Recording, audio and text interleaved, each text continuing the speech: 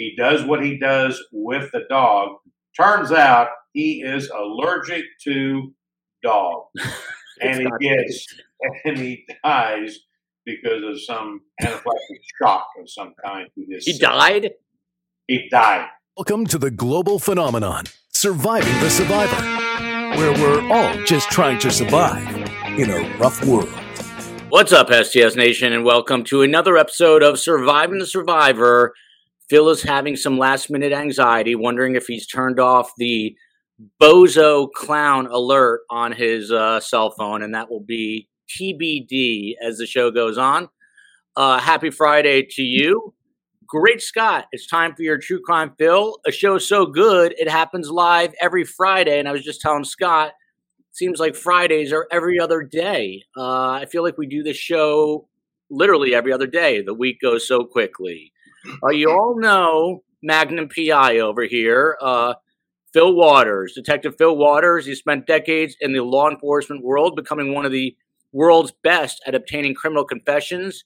23 years in the Houston PD Homicide Division, investigating more than 400 homicide cases. He is also a Marine and the owner of Kindred Spirits Investigations and starred in the show The Interrogator. He is going full Magnum PI with the Detroit Tigers hat, which I love. And then you got Agent Scott Duffy. He's director of Wilmington University's Criminal Justice Institute. He is a retired FBI supervisory special agent, not just an agent, but a supervisory special agent of the Wilmington, Delaware resident agency.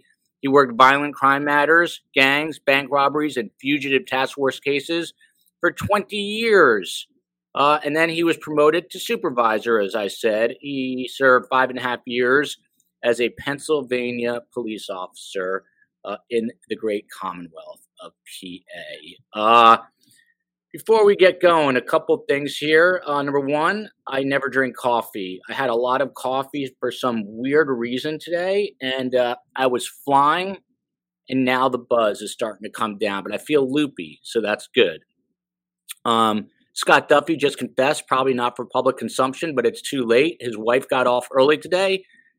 He's just back from the microbrewery, and I can tell he's drinking coffee, so it could make for an interesting show. If he's slow, well, he has a bigger grin on his face than what he didn't tell me is that the microbrewery is also a micro dispensary. Maybe, I don't know from the looks of those eyes of his, but I'll leave it to Phil Waters to figure that out. You guys are both former narcotics guys. Needless to say, please follow us on Instagram, Facebook, Twitter. We are at Podcast STS. The merch store is open. And we are starting to rock and roll here. We are going to be bringing you a lot of new shows, new stuff coming after July 1st. More to come on all of that. Without further ado, Ava is welcoming everyone in. Thanks for being here. Please hit the like. I love that she's doing the work, the Chief Technical Officer's work here. Please hit the like button on your way in. Carpe Diem says, aloha from Maui. Look at this, Phil. Aloha. We've got Ketchup, our friend from South Florida, who I believe is moving to North Carolina. Tiffany, I don't fully understand. One day she's in Mexico, the next she's in Guatemala. But so I don't know if she resides in Mexico or Guatemala. Black Widdor says hello. Candy Scarrett says hello. And the list goes on. Hello from South Africa, from Estelle Pretorius, and my man, Shaquille Oatmeal. What if we didn't talk about anything and I just read comments for the next hour and a half? Simcha is in Indiana. Simcha means like a happy occasion in Hebrew. That's interesting. I wonder if there's any relation. Hello, Joel, Scott, and Phil from sunny Toronto. Hope you fellows are doing excellently. We've got Ohio, and look at this. Phil's daughter, Abby, ta-ha-ha-ha-ha-ha-ha. She's back. All right. Awesome. Hello, Abby. How are you doing? She is back. Real quick before I forget, no show this Sunday. It is Father's Day. We hashtag family first here at STS, and my oldest daughter is at summer camp. She's got our first letter from her. It said, I am It said, "Mommy and Daddy, so-and-so is not in my bunk, her friend from home. Love and miss you, V." That was the letter. It was about 5 words. Told my wife to take a photo and capture it because we will undoubtedly lose the hard copy. And I want to hold on to those things. She was short and to the point. But my 2 other kids are here, so Sunday is Father's Day. Can't do a show.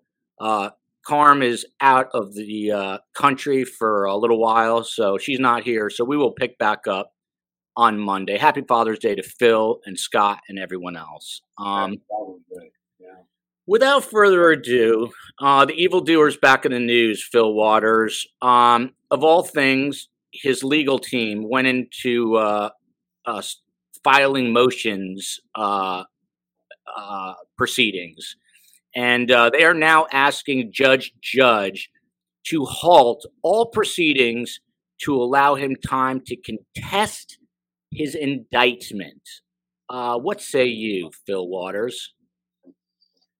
Well, I don't know what Idaho law is. I've never heard of such a thing, of someone contesting the indictment once the indictment is in. I mean, there's one or two choices, right? It's either a no bill or a true bill, and he got true billed. And so I don't know Idaho law, so I that's something I've never heard of. My general sense is that these, because of the high profile nature of this case and because of the case itself, that they are going to do their due diligence. They are going to check all the boxes, because the last thing that anyone wants to have happen here is that if he's brought to trial, if he's convicted, he will automatically appeal the conviction. And what they do not want happening is a basis for that appeal being an incompetent representation. So they're doing, it looks to me like they are doing everything within the law to make sure that that doesn't happen, that they check the boxes in providing the best possible defense for this particular defendant. Phil, you do not drink coffee, do you? You told me you're a green tea guy, right? Well, I'm not even a green tea guy. I drink iced tea with lemon and lots of sugar in it, that kind of thing. But no, I'm not a coffee guy. Sugar or Splenda? You do like the real sugar? What's the point of Splenda? I mean, really. So no, I want the real deal. I want all that good cholesterol climbing stuff in me. Yeah. Do you drink Coke or Diet Coke, Phil? I don't drink Coke at all. I've never drunk Diet Coke because, again, what's the point? Yeah. But I bet you all your fellow homicide detectives drank a lot of Diet Coke, I feel like that's a staple of detectives. A lot of diet stuff, a lot of coffee and all that kind of stuff. I did not bow to peer pressure. Very, very happy to hear that. I asked because, Scott, how many cups of coffee do you have a day? This is number 3. 19? Two is probably average, but this is 3. I had a coffee, I told you, and man, I was ready to run 17. As a matter of fact, I worked out. I did a double workout today. I'm trying to get fit for the first time in a long time. Been cracking at the gym. Did a double workout. And if I collapse in the middle of the show, you know why? I always wonder right now if there's a new listener at this point and they think this is a true crime podcast, if they're just yelling at themselves, say, what is going on? This is horrible. This is clickbait, and just start cursing at me. I always wonder. Joel, it won't make any difference because there are enough haters out there that they always complain about that, we go off on these little tangents and this kind of thing. Instead of enjoying the camaraderie here and the discussion. Yes. They prefer to bitch, which is fine. That's fine. That's fine. Friday is a family day. I feel like Scott and Phil are family. We have a good time. We talk about important things. Phil, you actually said in passing that you were a power lifter. Back in your heyday, not to embarrass you or put you on the spot, but I just came from the gym. How much could you bench press in your heyday? Oh, my best bench press was not terribly heavy for a lot of power lifters, but 375. Holy crap, that's a lot of weight. Whoa. Duffy, could you throw up 375 on the bench? Yes, without moving it. That's a lot of weight, Phil. What do you think? You think you could do 225 no problem right now? I doubt it. I seriously doubt it. It's been a long time since I pumped iron, and of course the atrophy has set in, and so forth and so on. I might be able to get one, but I would definitely need to have a spotter. Definitely did have a spotter, but Wow. I love deadlifting and all that. I think my best deadlift was 525. Are your knees shot? Have you had knee replacements? I've not had replacements. My right knee's been operated on, and it's in shreds now. But the next thing for that will be a knee replacement. My left knee has pretty much handled it fairly well over the years, but I screwed my knees doing a lot of stuff: racquetball, martial arts. What martial art? Look at this. All the stuff I didn't know about. All the stuff I didn't know about Phil. Taekwondo? No. When I was in high school and college, I was in Kwan Kenpo. And then when my son got into the martial arts and we went to the Chuck Norris system, the Chung Kuk Do, I also was in that. And my son, second degree black belt, I got as far as, it's a green belt in Chung Kuk Do and a blue belt in Kwan Kenpo. So. Could you still take your son Shane in a fight? You think, just because you've got the dad edge? Well, you know what I always said when he asked me that question. I said that age and experience will overcome youth and enthusiasm every time. So there you go. From that aspect, that's what I figured. You'll never see it coming. That was what I always said. You'll never see it coming.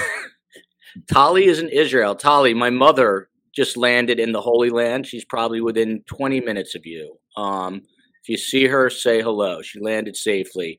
Before we get back to the evildoer, Jody Johnson has a pressing question for Phil Waters. Phil, are you worried about volcanoes on the Big Island? No. Simple question.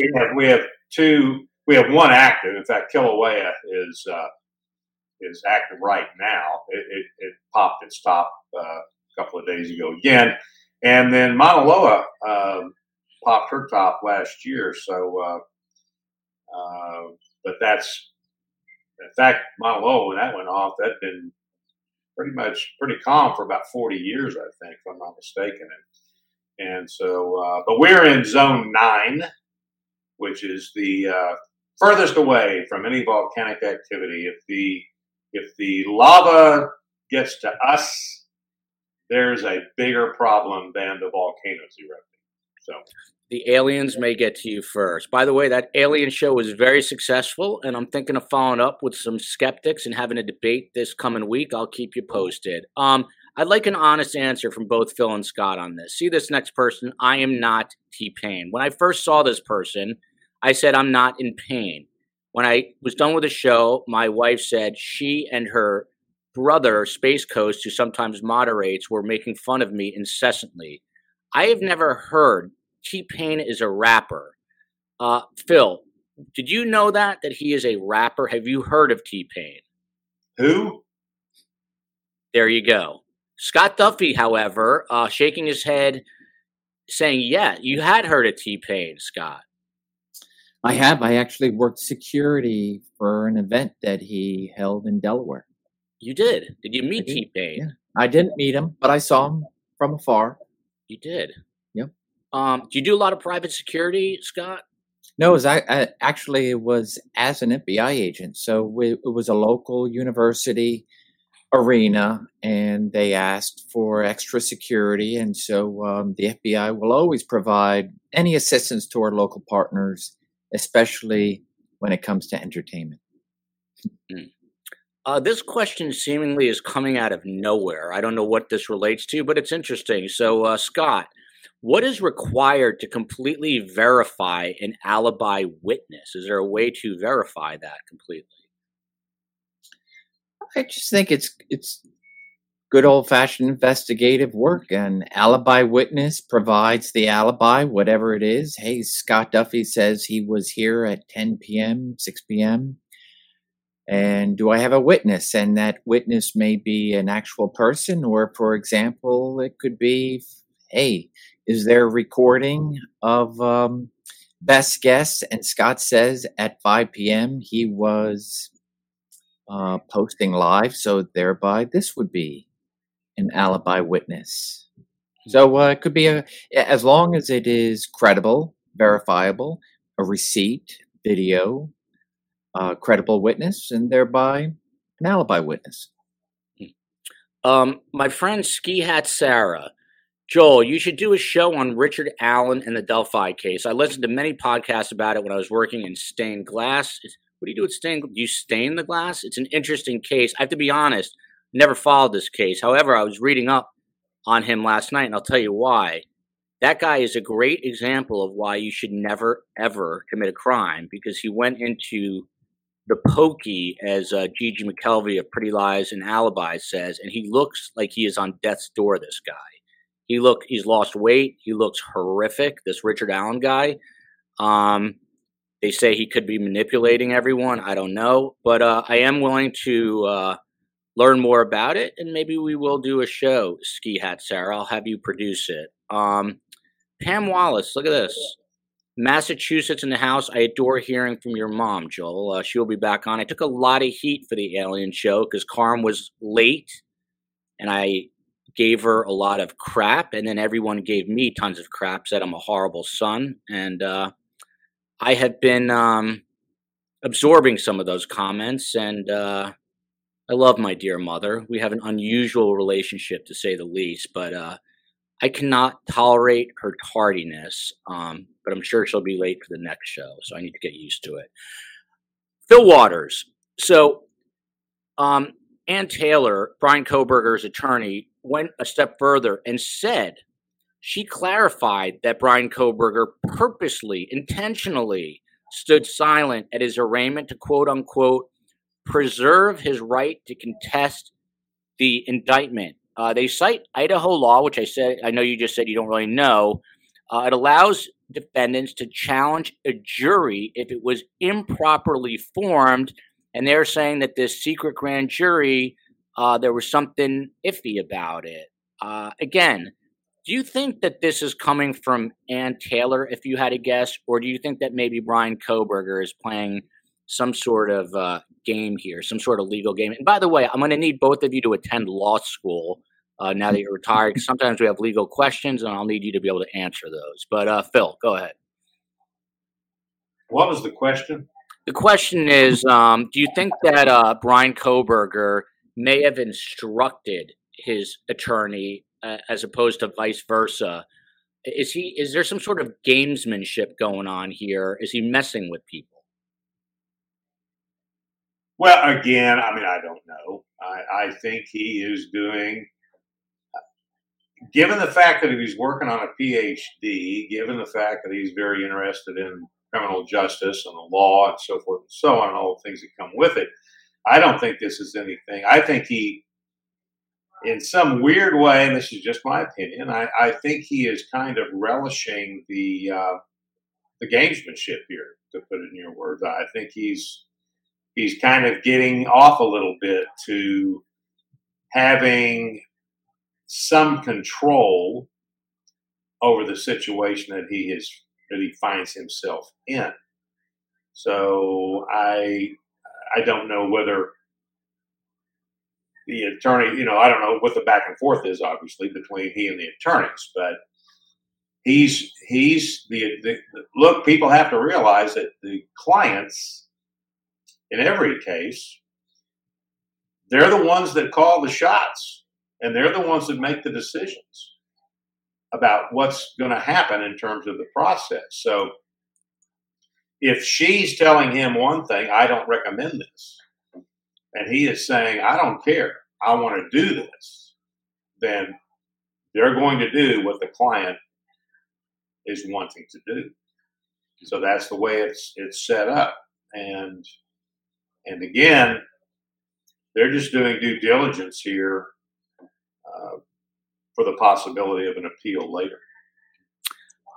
This is what we call a tease in news, but we are going to get to some very twisted, sordid stories later in this show. And I never really discuss with Phil or Scott ahead of time what we are going to discuss because they are professionals, so they just react.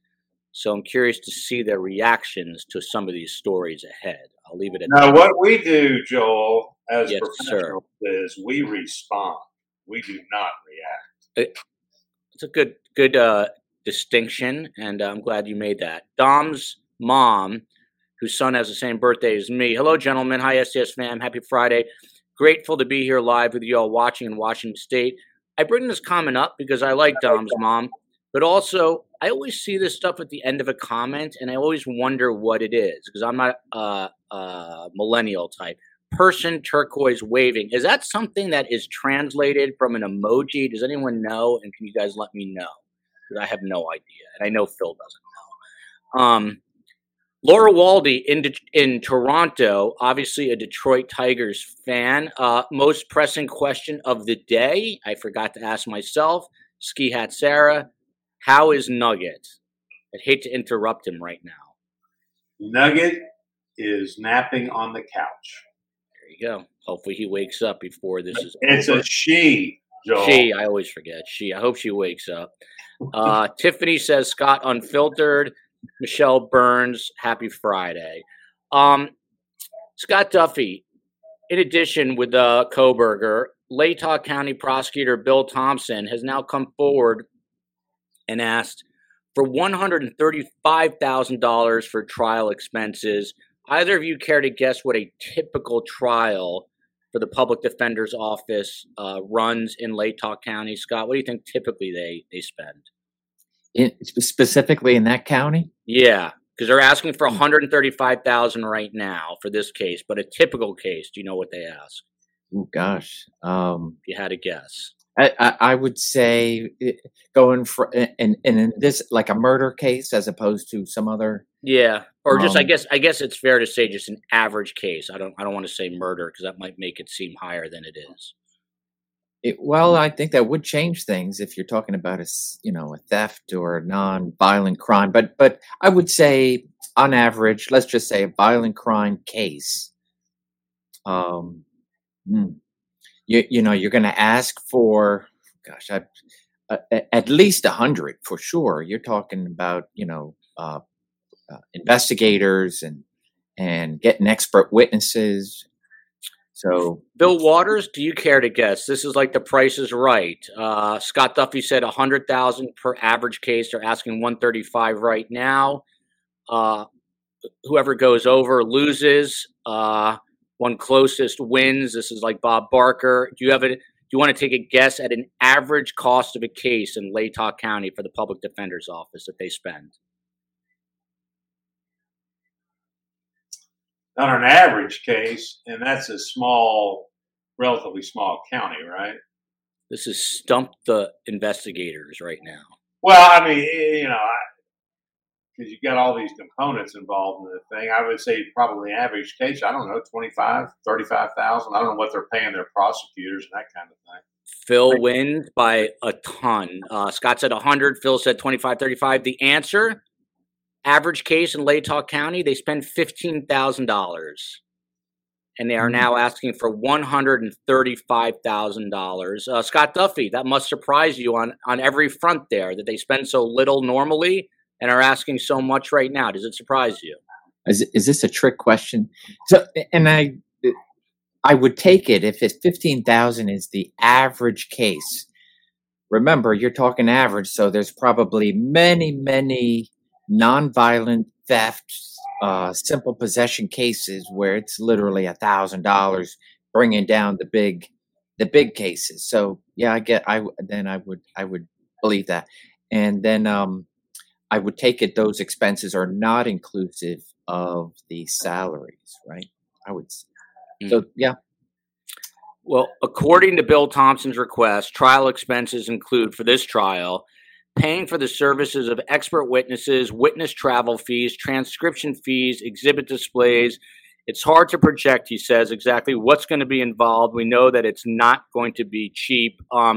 Phil, does it seem like they would have to spend significantly more than $135,000 to defend the case or put on their case vigorously as a state? Oh, sure. I mean, the capital murder case is always the most expensive case to put on, and we have the potential here of the death penalty. These cases are very expensive to put on, regardless of where they are. Linda Feldman, hello from LA. The sun is still forgetting about us. Oh, well, I have you three fellows to enjoy the next couple of hours, and there's Scott's great smile. Look at that. Baby doll, STS fam. Greetings from Northwest Georgia. I've not gotten that one before. I look forward to watching you all. STS is the best thing going. Thank you, KD. Patricia Ann Ryan says, nice shirt, Phil. Very striking. Hello from Virginia. So, forget the evildoer. I'm tired of him. Lori Vallow. Phil Waters, her defense attorneys were in court along with her on Thursday. By the way, she almost tripped and fell because she forgot her legs were shackled and almost clocked her chin into a wall, reportedly. You ever seen that happen where a defendant forgets their legs are shackled? No, I have not seen that. I have pursued suspects that didn't mind that they were handcuffed behind their back and went running down the street, which is always a very humorous thing to watch. Is it must slow them down significantly, no? Well, the one that I'm thinking of in particular was a murder suspect who was hiding from us, and we found him. We got him cuffed up, and my partner was about to put him into the back seat when all of a sudden I heard a kind of a shuffling noise, and I turned around and looked, and what I saw was in the rearview mirror was the guy running past the back of the car, handcuffed, and my partner chasing him. And I went, wow, that's different. So they were on foot. I just started the car up and went in pursuit. I wasn't going to go running after him. So but he's running down the street with his hands handcuffed behind him, and his pants were falling down, of course. So he's trying to pull his pants up while he was running. We did catch him, and he was at that point. He was definitely secured. I have so many questions just on this. So when he takes off and you jump in your car, is it required? Do you have to radio in like 1037 or whatever your code for that is? Well, we're homicide detectives. We're in plain clothes for one thing, and so we're kind of there on our own. And at that point in time, the last thing I was thinking about was getting on and we had handheld radios so I needed to take action at that point and go back up my partner and get this guy into custody. So no, there was no time for radio stuff. What do you know? Whatever you say for a pursuit of a suspect, what is that? A 10 whatever? Well, we didn't use 10 codes in Houston. You didn't? What did you use? Got one running, got one on the ground. Oh, yeah? That was the terminology we used, yeah. So what? Really, you didn't use numbers. You just used lingo. Oh, wow. No, we didn't use. I think there were a few 10 codes we might use, but not. I think LAPD uses a lot of 10 codes. I don't know. Does Philly, does Pennsylvania use 10 codes, Scott? I don't. Yeah, they used to, and they are getting away from them more. Why is that? Because it's hard to remember what everything is, or that, as well as there are a couple of different versions of 10 codes. So you have a federal system, you have a state system, and then you have different state systems. So when you have somebody traveling about or transferring from one department to another, they're mixing up their codes. So I think it is it's an archaic form of communication. It was originally meant to be simple, concise, and the public didn't know what they were necessarily talking about, but now it's pretty much just plain English. By the way, Phil, it'd be really cruel but effective is since the guy is handcuffed, you just stick your leg out and he goes flying. Scott Duffy, have you ever had a person in custody, as you say, who took off on you that you then had to chase down while they were cuffed? And one time in leg shackles or the ankle shackles. And they took off with leg shackles? Yeah, they didn't get far. A couple of feet. Oh They're easy to trip up by themselves. Though. Crash D or Day. Hello from Idaho. Hello, Idaho. I don't know what this is, but hit the like button, I guess.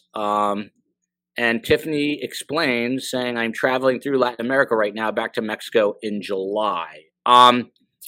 So anyway, Scott, I'll switch over to you now. Lori Vallow Daybell was in court on Thursday, and her lawyer, Jim Archibald, gave multiple arguments for why they believe she deserved another shot at gaining her freedom. In other words, a new trial.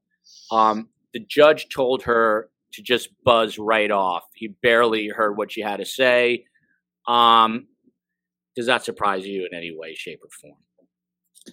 It surprises me that she was actually in court because, as Phil mentioned earlier, the appeals start and they try to,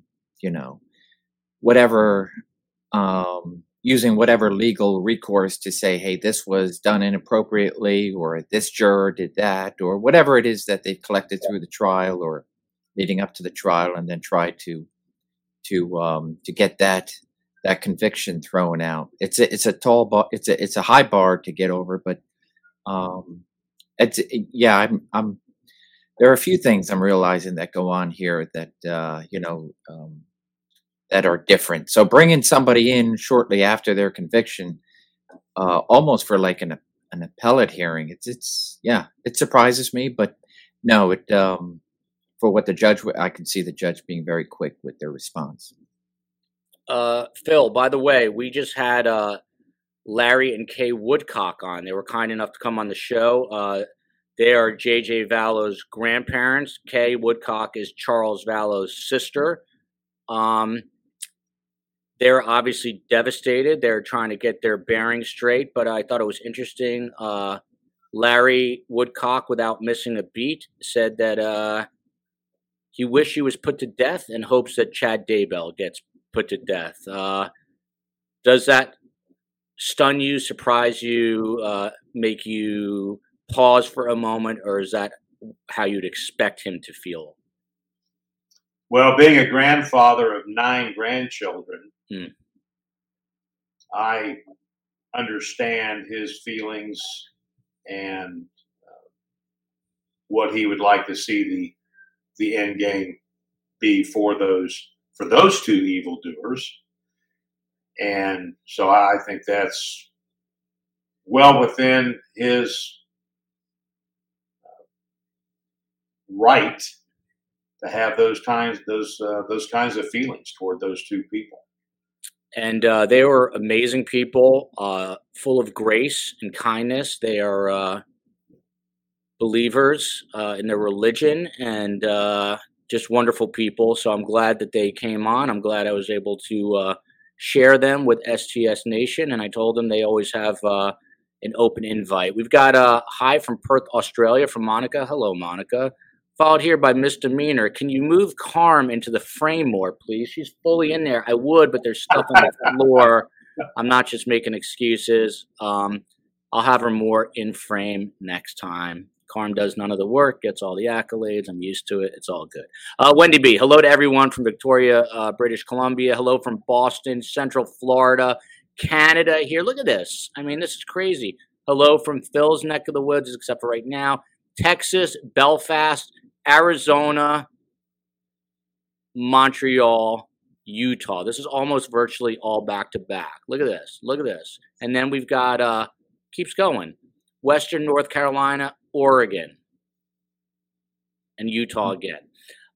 So Scott Duffy, Jim Archibald, the lead attorney, says, this sounds like the Kohberger thing. He says, I don't fault the court as much as I do the government for the way this indictment was filed. For the court and the government to then, at the end of 7 weeks in Boise, all of a sudden say, just kidding, not really 5 people, it's 2 or more because of the definition of conspiracy. This was a mistake created by the government. There was like a technical issue with the indictment itself. They're obviously hoping to get off on a technicality and have a new trial, but Did judges use their discretion and say, wait a minute, this woman is guilty, jury convicted her, I'm not listening to you guys? They have that kind of leeway, right? I mean, the judge is going to go by the law. So the judge is a pretty, at least from the judges that I have come across, are pretty well defined in the law. And so thereby they know when something comes by their desk and it's contested, they're going absolutely by the law. So it's I would expect that the judge here, an experienced judge, knows exactly what was allowed. So there's different interpretations, but I would imagine judge is pretty solid on what they've chosen.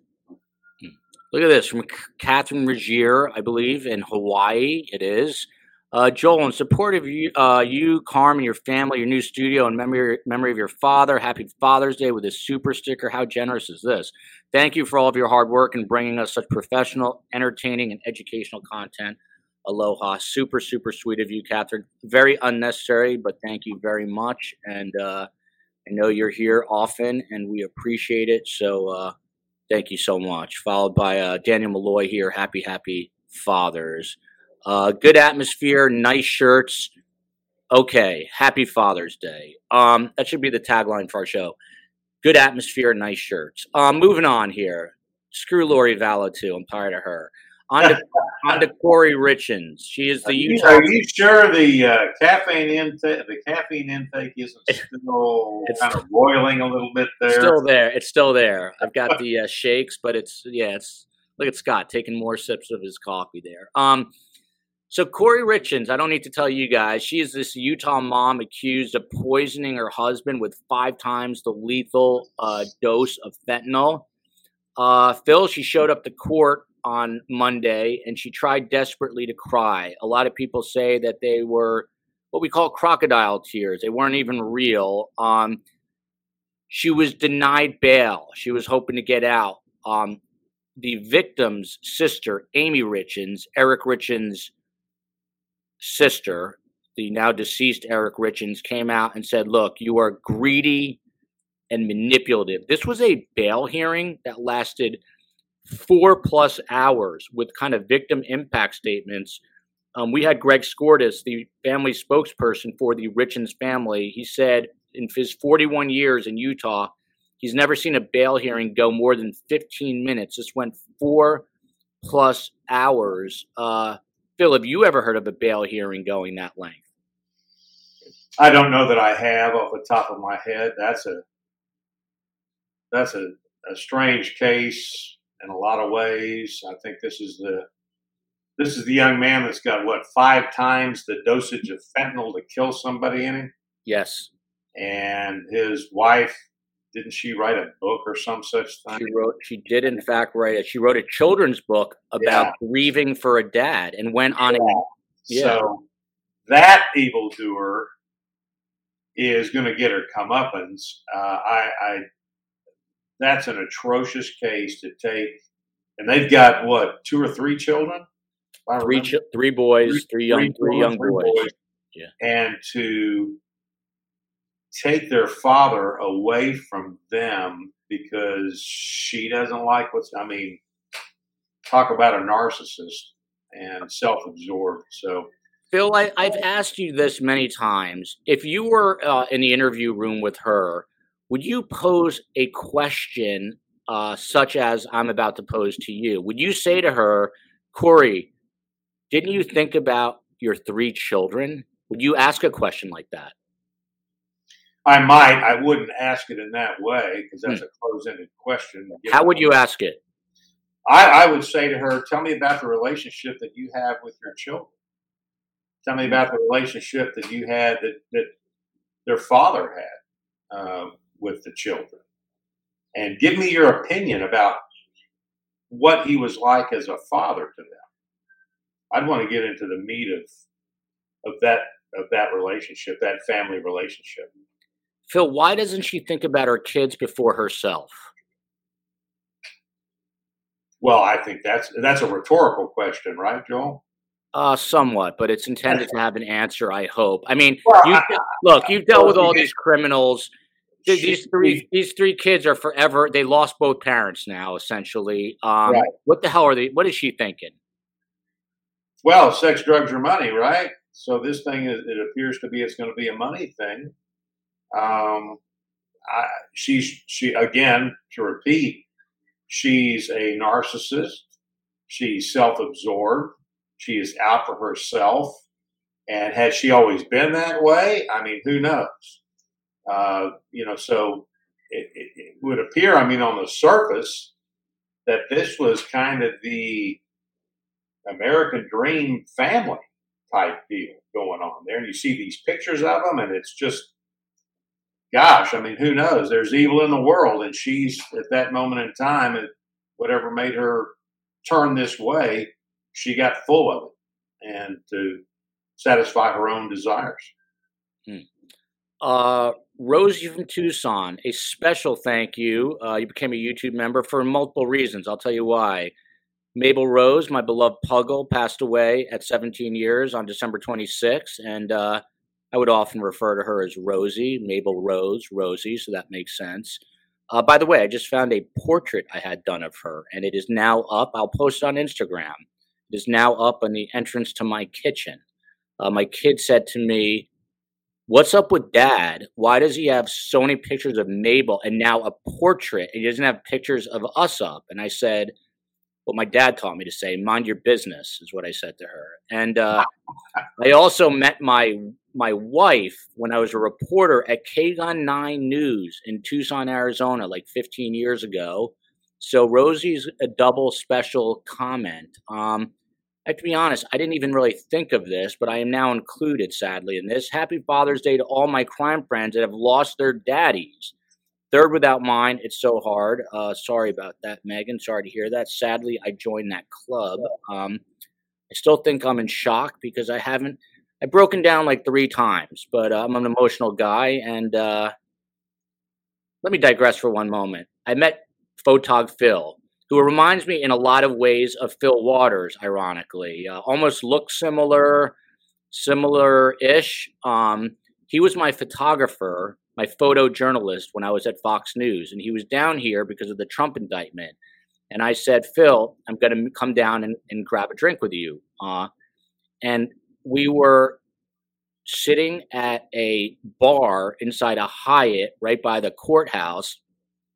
His father passed away. My father passed away. We started talking about it. We were fine.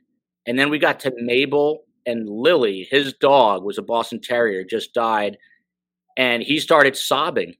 And I couldn't help but tear up. And we were discussing our lost pets. Here's a grown man, kind of tough, like a Phil Waters type, big, strong, and mentioned his now deceased Boston Terrier, Lily, and that was it. He lost it. So big, tough men like Phil Waters do get emotional, but this was Phil LaCroix. I love Phil LaCroix. Let me add a little anecdote to that story. Yes. Yeah. So my bull terrier, who we had to put down. The one you just showed us? No. Okay, That's Poppy. That's Poppy. That's okay. The second. The first one that we had to put down the day before we came to Hawaii in 2020 to live our first year here. And I had to put her down the day before we left. So her name was Lily. And I can tell you it's the toughest thing I have ever done. And I still will get emotional talking about her. But what I wanted to share here and it is this. There's a reason why dog spelled backwards is God. It's because he created that animal to show his unconditional love for us. So if you think about it, your dog is always glad to see you. It doesn't make any difference what mood you're in. That is unconditional love. And I'm not saying God's a dog. All I'm saying is that he created that animal to show his unconditional love for us. Phil, one of the most beautiful things you've ever said. And I'm putting together what they call a sizzle reel, which is like a minute 30 highlight reel for the show. And I'm going to get that in there somehow, some way. There's nothing that I love more on this earth than dogs. If I could have 300, I would. My wife says if I get another one, she was going to find a new home for herself. But I still probably will now. I had to get Ethel when Mabel was about 15 because I knew the time was coming, and I'm glad I did. I don't want to get too deep into the sorrow, but Mabel was not doing great. For 6 months, I had to give her an IV. Her kidneys were going, and you had to lube up the kidneys. So my wife and I would get a banana bag of fluids every day, and we'd have to jab her in the back, and she would just sit there, sweetest dog in the world. One day, she was not well, took her to the emergency vet on Christmas Day this year. She seemed okay, stable enough to me. I went home at midnight after laying with her, and she passed away overnight. When I woke up, I got up at 5 in the morning to check on her, and the doctor said, I am so sorry. I could not believe what I was hearing, that she had passed away without me there. It's still something that haunts me. I had to go into that vet's office the day after Christmas, and I sat, Phil, with her cold body for hours, and we'll never forget that. Now that I've depressed everyone beyond recognition, let's get back into... I think the caffeine is now starting to... Yeah, now I'm spiraling into... Oh, man. I love that dog so much. It's insane. Anyway, I'll put the... I married into a dog with my wife. Her name was Zilla, named after Zilla County in Washington, where my wife worked at some horrible TV station. When I first met her, she hated me. She tried to bite me. I nicknamed her Killa. That's what stuck. So Mabel and Killa. So I have a portrait of Mabel and Killa. It sounds horrible, but I love Killa too. We always say she was misunderstood. Sometimes I think about cutting the portrait in half just so I have Mabel, but that would be horrible. I do love you, Killa, but I feel like Mabel should have her own portrait, and that's where we stand. But I'll post a portrait of Mabel and Killa. It'll be on my Instagram at Surviving the Survivor. We haven't heard from J. Thomas Reset in a while. Look, here we go, Phil. Oh, yeah. BK may walk. Prosecution has fumbled the ball, has withheld evidence from the defense, among numerous other missteps. They better have a ton of evidence. What do you say to J. Thomas Reset? It has been a minute since we missed you, Jay. Yeah, good to have you back, Jay. I don't know at this point. Missteps and so forth and so on. If I don't know, this is the first I've heard about him withholding anything. Of course, if they get into withholding anything, that's going to be a Brady violation and so forth and so on. But we're at the very beginning of this thing, so let's not get caught up in the daily mechanics of what they're doing. So I'm not ready to call the game because there may be a penalty at this point. So let's wait and see how this thing plays out. We got some real doozies coming down the pike here today. As coming down the pike is an expression that Angelo Dundee, Muhammad Ali's trainer, used to use, and I've invoked that. Scott Duffy, Amy Richins, back to the Salt Lake mom.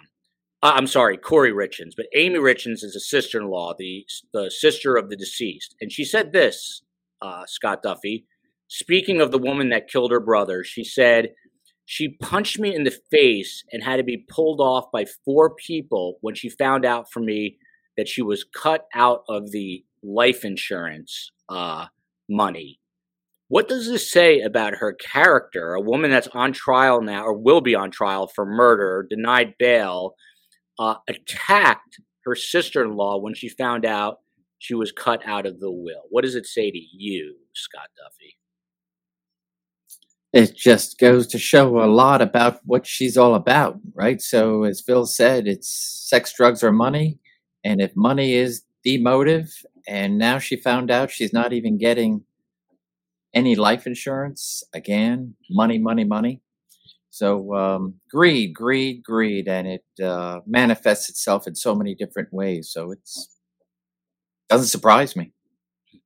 Phil, I'm writing this book. My mother's screaming at me right now, watching this on YouTube because she hates when I mention it. But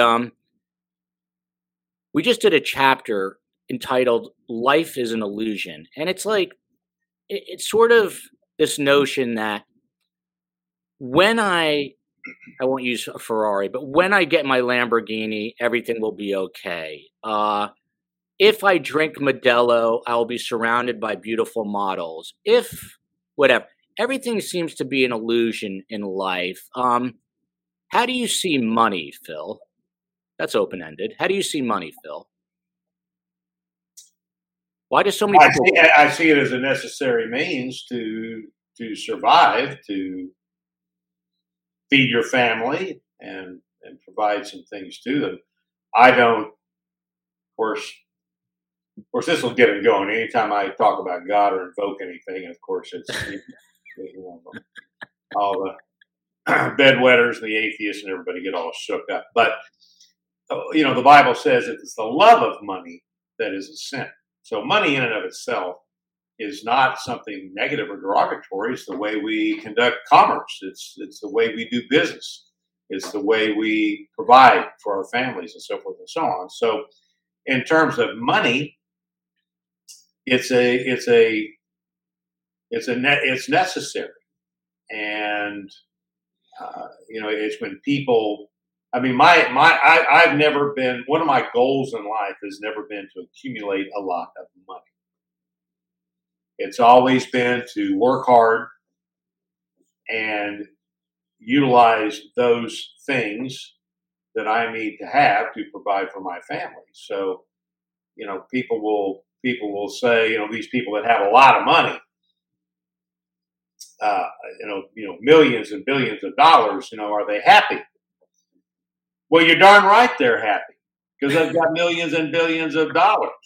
Do you think Jeff Bezos walks around without a worry in the world, that he never has to think about a bill, never has to worry about, what do you think? Now, this is just my opinion. Yes. But I would bet Jeff Bezos walks around worried all the time about things that we couldn't even comprehend. What about same with like Elon Musk and these guys? I think those guys that they have worries that we don't have. And look at, just because they got a lot of money. Look at these people that win these lotteries. Yeah. These unbelievable, I think there was a lottery recently held. It was over $1 billion or some crazy thing. Yeah.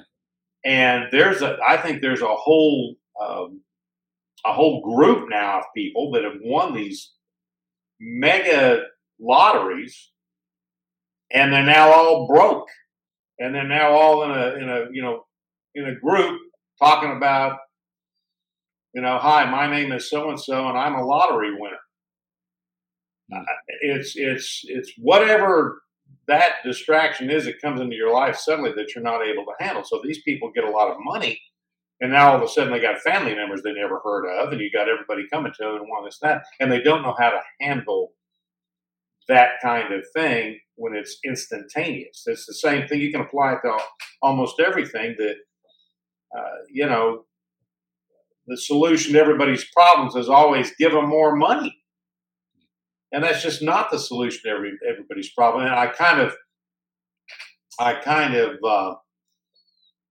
do you remember the movie Bruce Almighty?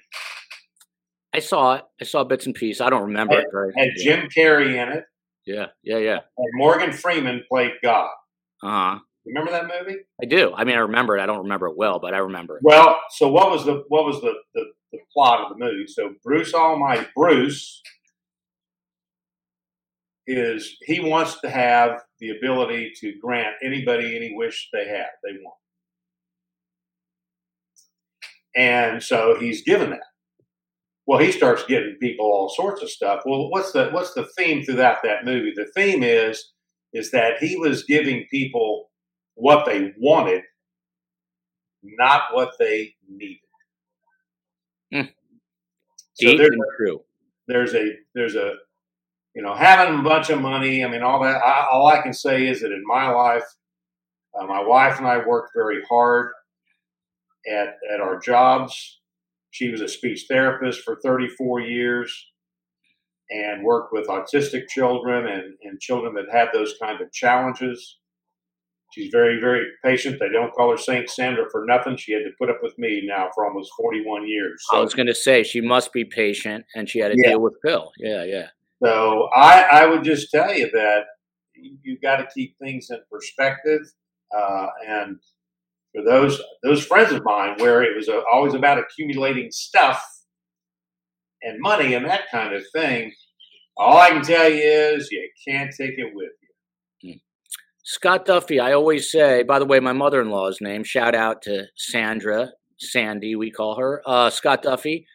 I always say, tongue-in-cheek, but not really, if I had $151 million, I would not have a worry. Obviously, I'd have to worry about my children and stuff, but does money solve everything, Scott Duffy? No, it does not solve everything. Deep, very deep. Right? It's, of course, everything's in perspective. So it's, Jeff Bezos had a horrific situation. He had a custom-built yacht, and they couldn't get it, I don't think, out of the port or under the bridge. They didn't realize it was so big.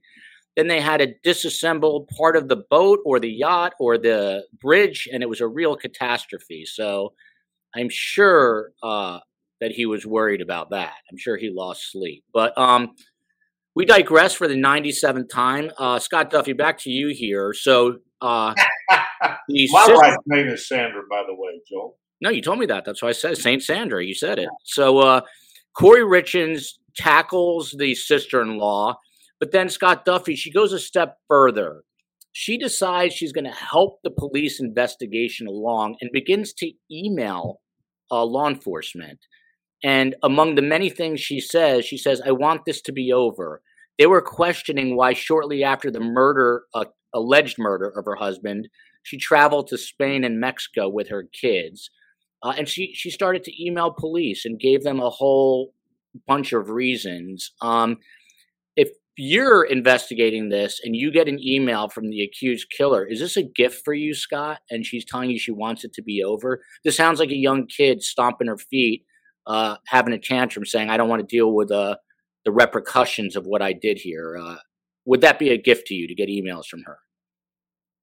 Oh, sure. I'd love any statement, written, verbal, voicemails. Love it when a suspect knows they're a suspect and now they're always trying to stay one step ahead. And I love the lies. I love the information. There's always something truthful within within the conversation.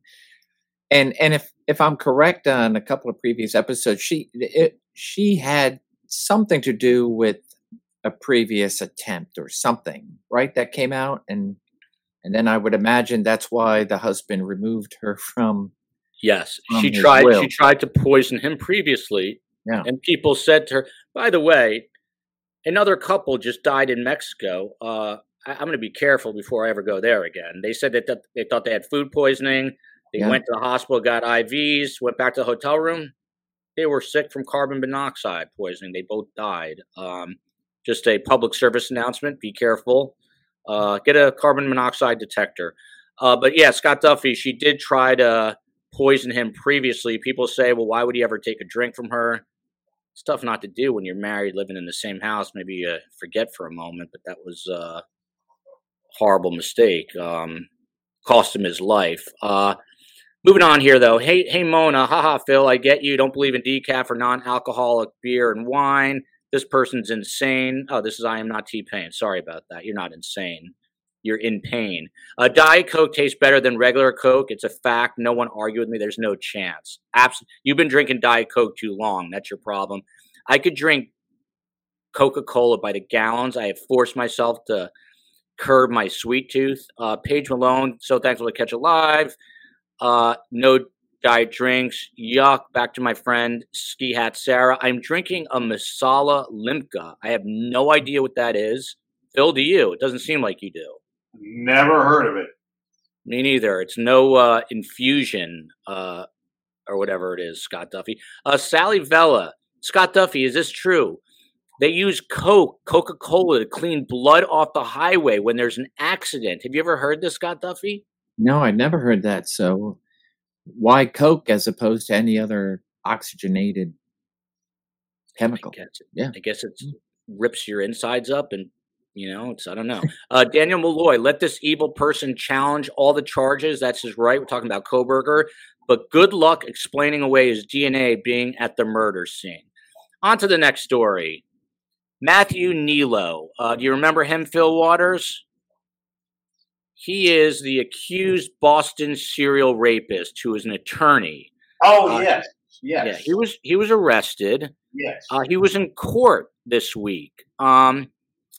He posted bond or bail, $500,000 cash. His fiance paid for it.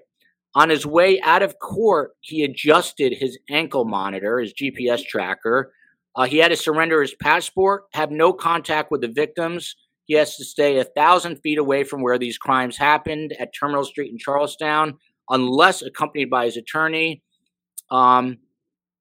What say you? Should this guy be out on the street? This happened 15 some years ago. They caught up to him with genetic genealogy, investigative genetic genealogy, otherwise known as IgG. Boston seems to have some lax laws as it relates to rapists. Should this guy be out at all pending his trial? He has the right to make bond. Bond is not a punishment. Bond is posted to guarantee his showing up in court. So, we've had the exact opposite effect here in Texas. They've done all this bond reform nonsense, and it's happened all over the country. And they're not holding people accountable to showing up in court by giving them a bond that is commensurate with the particular offense they're charged with. $50,000 for a sexual assault on a bond is pretty high. And I'm not saying either way. I'm not going to get into the discussion about it. It's not high enough, that kind of stuff. Now, there are some times when when a person is placed and there's no bond.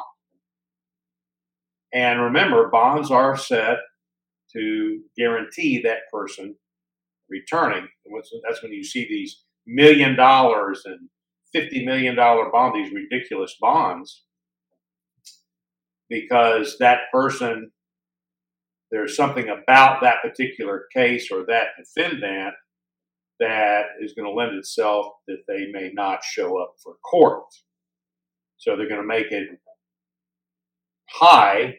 If they can meet the bond, if they can meet that then they can get out. If they cannot, then they're going to have to stay in there. But it's to guarantee them appearing in court. So to argue whether it's high enough or not high enough or should it be out, it's really, that's a nice academic discussion, I guess. But the reality is that he has the right, when a bond is set, to post that bond, and that's just a guarantee in court. And that's it, to appear in court. Tiffany, who's now in Guatemala, but from Mexico. I love Phil, which is good to hear. I am not T-Pain. I love how relaxed Fridays feel. Chill Fridays are really fun. Look at this. Look at this. 3 handsome dudes in one place. Nobody's going to sign off. Thank you so much, Scott Duffy says. It's early yet. Raul Thomas says you have to use sugar to support the sugarcane growers in Hawaii. And look at this. To be honest, I don't know what he looks like. Has anyone told Scott that he resembles Eckhart Tolle? He is not affected by coffee. Eckhart Tolle is the power positive thinking guy. Have you ever been told that, Scott Duffy? I haven't. No. Well, now you have. But coffee, I can drink coffee late at night. It won't affect you. It won't prevent me from going to sleep. I'll put it that way. Sarah, Ski Hat Sarah is giving us the ingredients to whatever she said she was drinking, a masala lika or something, whatever it was. It's lemonade mixed with Indian spices. I was going to say masala sounds like Indian spices. It's really good. Look at this. I thought everyone would sign off and yell and gripe. Fridays are my favorite show. Great Scott, it's your true crime Phil. Maybe we need to switch the title to Great Scott, it's your true life Phil, because we talk about life here, not just true crime. So maybe I have to look at that. Look at this. Scott's getting a fan base here. Love Scott's smile today. Misdemeanor asking an interesting question. I would actually love to do this. Can you bench press Carm next week? It's going to be difficult because she's 11,000 miles away, but I could try. I don't know that I could, but I'll try. Scott and Phil, best guests always. Scott Duffy, back to the accused serial rapist. So he's out on bond, but other people that are out are his accusers. There's a woman named Lori Pinkham. She was on ABC News, and she said she, alleges that she was sexually assaulted and potentially raped by him. I don't know the details. She said, and I quote, "I am sickened and afraid for myself and the other victims and anyone that could be hurt. I am in disbelief that he's back on the streets and also fear he will try and retaliate against me." I mean, this is, on a serious note, a real serious fear. This is the kind of thing that haunts victims for years on end. It's been 15 years, and I saw the interview, and you can tell she is really nervous. Do you have a concern that this guy could potentially reoffend while wearing an ankle monitor? Does a leopard ever change its spots? Do you think this guy is rehabilitated? He's got a fiance. I asked you 30 questions. Feel free to answer any of them. So I'll start with the victims. Absolutely. They fear for everything. They put themselves out there. They suffered the unimaginable. And now an ID goes with a DNA match and an arrest takes place. And so you have that heightened joy that their day in court's going to come. And now you have a bunch of step backwards because he's made bond. So Phil's exactly right with regards to the bond. It's a court issue. It's nothing to do with law enforcement. Cops would probably love that the person that they put in jail for a serious crime remains there, so they don't have to worry now, because it is law enforcement that will now have to handle, first and foremost, the victim's genuine concerns, heightened by any evidence of harassment, witness intimidation, reoffending to brand new victims. And so, yeah, there's a lot of concern, and this case, unfortunately, is not unique in that regard. As I have had suspects with that have been charged with attempt homicide, shooting, especially in the gang world, and the bond will be made, and because the ability to raise the funds, and they'll be out in the street, and so we're doing due diligence to protect witnesses, to protect the victims, but so there's a lot that goes there, and I totally feel for those victims, because now it's possible that they're going to move, possible that they'll their address of record, they don't want to remain there, knowing that, or at least realistically believing that they could be targeted. So it's a genuine concern for any victim and witness that now has to face the fact that, hey, what's the desperation of an individual who is facing significant jail time? Now they have time to be out there with their freedom to try to potentially, disrail the justice. Well, it's awful. There are at least 3 other victims. They have asked Boston PD for other potential victims to come forward. We'll see how this plays out. I don't know that a trial date has been set, but we've got an accused serial rapist on the loose with an ankle monitor. If I'm his fiance, I'm probably asking myself a lot of questions right now, including why did I just pay all this money for a guy who's not the guy I thought he was? But look at Courtney. I'm actually watching today because I need to watch some good banter. If people don't like it, they can buzz right off. Thank you, Courtney. And then she went right on and gave us a super sticker. So thank you. Wow. We already covered this. I lagged so far behind. Lindsay Shea, does Phil know who T-Pain is? From his expression, I think it's safe to say that is a negatory. Tali from Israel. Joel, I just wanted to say I'm a criminology student, and I learned more from your show, not from me, from Phil and Scott, and your best guests in my 3 years studying. So thank you, Scott and Phil, for what you do and bringing your knowledge. Tali, I'll take it a step further. Get your class to watch and subscribe, and tell your professor I'm always looking for criminologists. I need some Israelis in the mix. They don't mess around. They speak truth bombs, as they say. So get me in touch with your professor, survivingthesurvivor@gmail.com. Phil, what is your favorite T-Pain song? My favorite T-Pain song Yeah.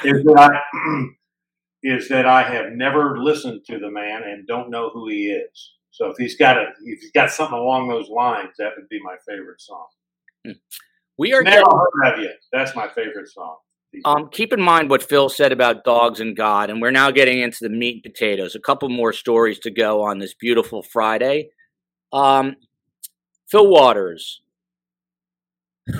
an award-winning Penn State professor, has been arrested in a sickening bestiality case. He has a pet collie, Phil, and he was at a state park. And this person's name is Themis Matsoukas, 64 years old. And one of the park rangers saw something on a park camera. Mm-hmm. It was a lewd act in the forest with his dog.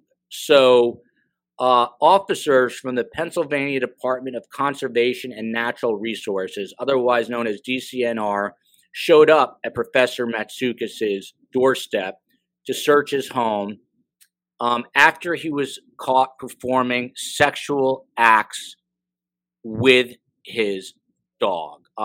Have you ever dealt in a case of this nature, Phil? Yes. And your thoughts? That's open-ended enough. Well, by the way, is Nugget? Hold on. Is Nugget awake or asleep? Please. Nugget's asleep. Please cover her ears, for God's sake. Okay, go on. I worked a case with the primary detective. I was there to assist them. But we got a case of a suspicious death. This person dies in the hospital, and the doctors cannot figure out what killed him. Although there is some suggestion that he was involved in some kind of sexual activity. So we go to the guy's apartment, in a very nice apartment in Midtown, one of these high-rise things. And we get there and we see nice apartment, but we see a dog dish, like for water. We see a lot of white fur kind of around, but we don't see a dog. Then we start looking around the apartment and we find some rather interesting sex toys. And then we find where he's got his computer set up and it's opened up to a chat room thing. And long story short is that he was a guy that would surf the interwebs looking for people who are out there who have dogs, canines, that have been trained to allow them to have sex with them. And of course, we just kind of went. This is all my fault, by the way, but I could not resist the story and the next one that's coming. But go ahead, Phil. Okay, so we find the guy that provided the dog, and we found the dog. Beautiful white German Shepherd. And listen to the story of this unbelievable perversion as it played itself out. What happens is this guy gets the dog. He does what he does with the dog. Turns out he is allergic to dogs. And he dies because of some anaphylactic shock of some kind. He died? He died as a result. You know what? That's God right there. If you don't believe, now you do. And I want to tell you, he was from Idaho. He was either Idaho or Utah. And his parents called us to find out what killed him. And of course, my partner was the one that got the phone call. It's his case. So I listened to him very delicately, try to explain to him what we believed had killed him, what the doctors were telling us. We've either reached a new high or a new low, but I'm not sure what. Well, this is real life stuff. I mean, people probably this has to go in this. This has to go in the sizzle reel. This has to be a so what happens is that conversation. I think the parents had an idea that he was into some sexual stuff, but not this. And so when he kind of got to it, they said, well, we'll get back with you. And of course, he never heard from them again. But yes, so that's true story. It's a true story. I'm just telling you, those people are out there, and there are people out there that help facilitate this kind of perversion. Misdemeanor says Scott is eclectic and humble. Megan Baldwin says Joel T-Pain needs to be the new background music. I couldn't afford it if I wanted to, but I'll look into it. This is only related to T-Pain, Phil, nothing else. Wow, Phil, you disappointed me. Scott, you are cool. Who is a lady in back of you? That is my lovely mother. A lot of people always ask me what is the meaning behind the name of your show. And look at this. Tali in Israel says, I'm totally going to be a groupie to your mom if I see her. Carm in the Holy Land. Now that's a show. By the way, I am going there for a week from Saturday for my niece's wedding. I was forced to go. I love my niece. Don't get me wrong. But I didn't really want to go 11,000 miles for 5 days. But Carm came down hard on me. And Kohberger is in court like the day I had to land or the next day. So I'm going to try to do a live, but I have a special set of shows coming up that I'm going to tell you about next week while I am there for you to watch. They're really cool, and I've been working on it. Not as cool as Scott Rocks. Yes, Phil. What brought up this T-Pain guy in the first place? The commenter's name is I am not T-Pain. So, okay. And when I read the comment right here, Phil, look, I am not T-Pain. And when I read the comment at first, I said I am not in pain. I had never heard of I am not T-Pain. Everyone made fun of me. But let us not forget this professor at Penn State. So Scott Duffy, here we go. This shocking footage, which there's plenty of, shows this professor at Penn State. By the way, Penn State is infamously home to Jerry Sandusky, the football coach who was doing untoward things to young boys. So university has a problem. It shows this professor wearing nothing but a ski mask, boots with socks, and a wristwatch. And he's carrying a backpack with nothing else on. He could be seen, I'll say it this way, diddling himself near a women's public restroom before, and I quote here, engaging in a sexual act with the dog. He tried to record it. They see with his iPad. He tried to record him and his collie. They had at least 6 other images where he's just walking through the woods completely naked, dating back to 2014.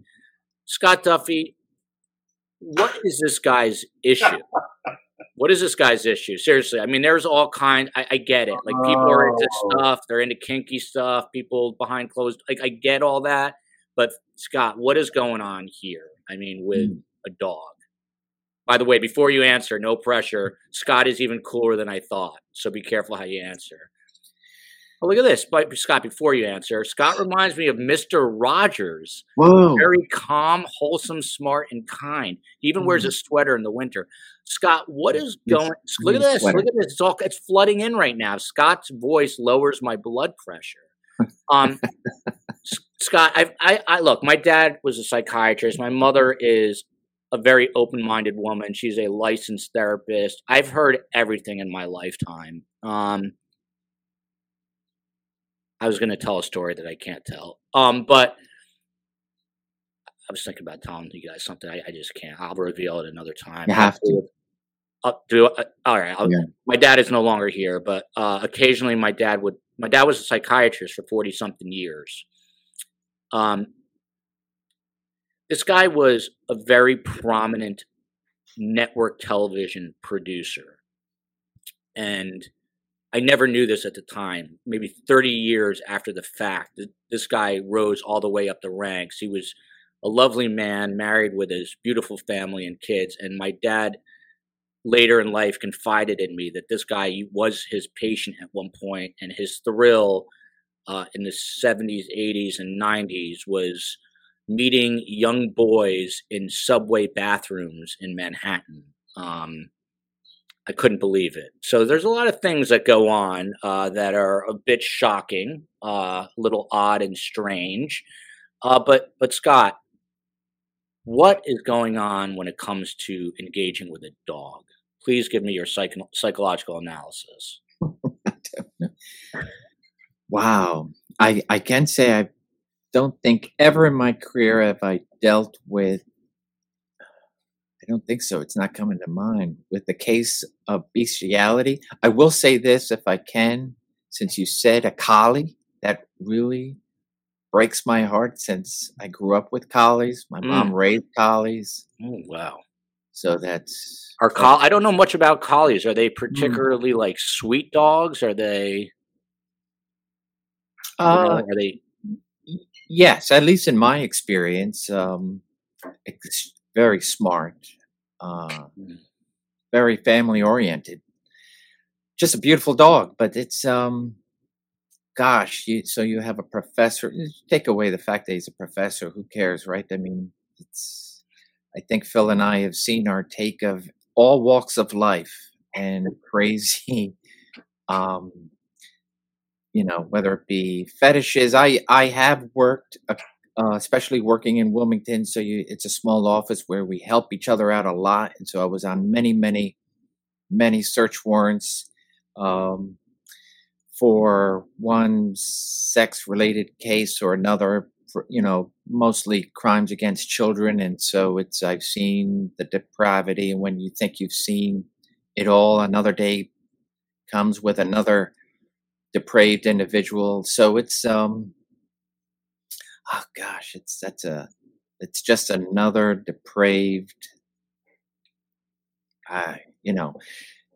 if you submit and you give in to whatever it is that's your demon, gosh, it's just there's no telling what man, woman, what human being can do. It's really, but it's real life. So we it's amazing.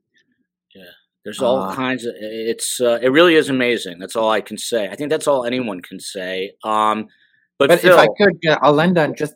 No. Go ahead. It is a little bit different, but there was a case. My partner and I went to go, and it was a complaint about it was a sexual nature. And so there was no charge, there was no evidence, but it was enough where a neighbor had complained about a neighbor. So my partner and I went to this house, And, sometimes, people realize, oh, law enforcement's at my door. Let me clean up my house or do something, get rid of whatever evidence of crime, or just even if it's remotely embarrassing. And I felt like we walked into a true sex dungeon. And this guy was proud. And I sat on a custom-made bright yellow banana leather couch. That's definitely going in the sizzle reel. This one show, I gotta cut this show down to 1 minute and 30 seconds somehow. This is awesome. And it was wall to wall tapes. This was VHS days. Okay, Phil can understand. How many members of STS Nation are we losing today? Like 47,000? I don't know. So that was that. That's the type of individuals, and he was very proud of it, and very proud of his wall to wall. There were no pictures; it was all wall to wall, VHS homemade tapes. He was a producer, and Scott, and I'm going to ask Phil the same question. So you're going through this scene. What do you got? What are you guys,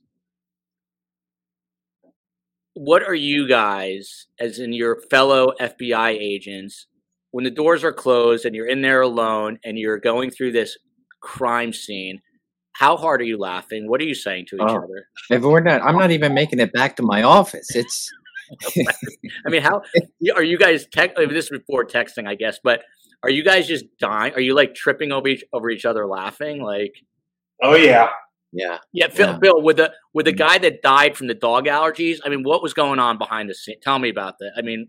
Well, he would look like to be a normal guy. You just never know what's going on behind closed doors, and you never know what the backstory is. There's a million stories in the big city. Yeah, but I mean, Phil, that just happened to be his. And when you make that death notification, you call the family in Utah. Are your partners in that room with you? Are you like you like this on the phone, dying, like trying not to laugh? Like no. It was the partner that I was working with that had to make that phone call because it was he was the primary on that case. I'm sitting over there in the chair across from him, and I am rolling. I am, and he's trying not to look at me because he's about ready to lose it. And it was sad. It was sad is what it was, but. I can tell you, of course, in the apartment when we're doing the search in the apartment to see if we can find any kind of evidence that's going to give us some answers here. I mean, we started opening up, drawers, and doors in the bathroom, and there were a couple of items in the cabinet that one of them was quite large, and my partner it was a long marble countertop in there, and so I took that out and I just slammed it down in front of his face unannounced, and of course he was quite shocked because it was quite large and mobile at that point. So, and Phil, let me ask you, how long does it take for word to get around the Houston PD about this? And for the next 3 weeks, are you walking down the hall and everyone is like, how's the guy with the allergies? Like, does everyone know immediately? It's pretty fast with something like that, especially in the homicide division. And I can tell you, so what happened was somebody, I won't name names, but someone, I can't remember the dog's name, but someone cut out a bunch of little dog footprints and started them at the elevator at the homicide division and then put them as it went through the door to my partner's desk. And then there was a note left on there, and it said something like, I forget the dog's name, but I may have to look this up. But and it said something like, glad I got to know you, and signed whatever the dog's name is. So yeah, there's a lot of morbid humor that goes on inside a homicide division. I can tell you that. But, in my next life, I'm definitely coming back. I couldn't skip this comment. Trinity Vibes, favorite guest, sending love from Jersey. Right there is my hat. You can't see it. It's out of the shot. I didn't frame it. Let me say one thing. I get a lot of comments about the cap and about the Aloha shirt today. And I don't think we explained it at the beginning, other than you made reference to Magnum PI. Explain away, Phil. By the way, Chicago's northwest side's in the house. Go ahead, Phil. South Africa. This is the Magnum PI shirt that Tom Selleck wore in the series. Not the actual one, but I mean it was the styled shirt. And my wife and I just finished the 8-season box set of Magnum PI, and he wore this shirt throughout the series. And he also wore Detroit because he loved the Detroit Tigers. So he wore these Detroit baseball caps. So I was able to obtain the Detroit baseball cap that was worn in the show and the shirt. And it is in celebration of the Magnum PI Ferrari that is now in Hawaii and sitting in my garage. So that explains the attire today. And you're looking very nice. Scott Duffy, this professor, Themis Matsoukas, 64, who gets caught by these park rangers. This is Pennsylvania, by the way. This is your old Commonwealth. What do you think he said to investigators when they showed up at his front door? It was probably the most reasonable thing I've heard. Oh, gosh. You got me? Well, I should say reasonable for him. Tater Tot says Scott is so chill. He says, and I quote here, "I'm done. I'm dead. You don't understand.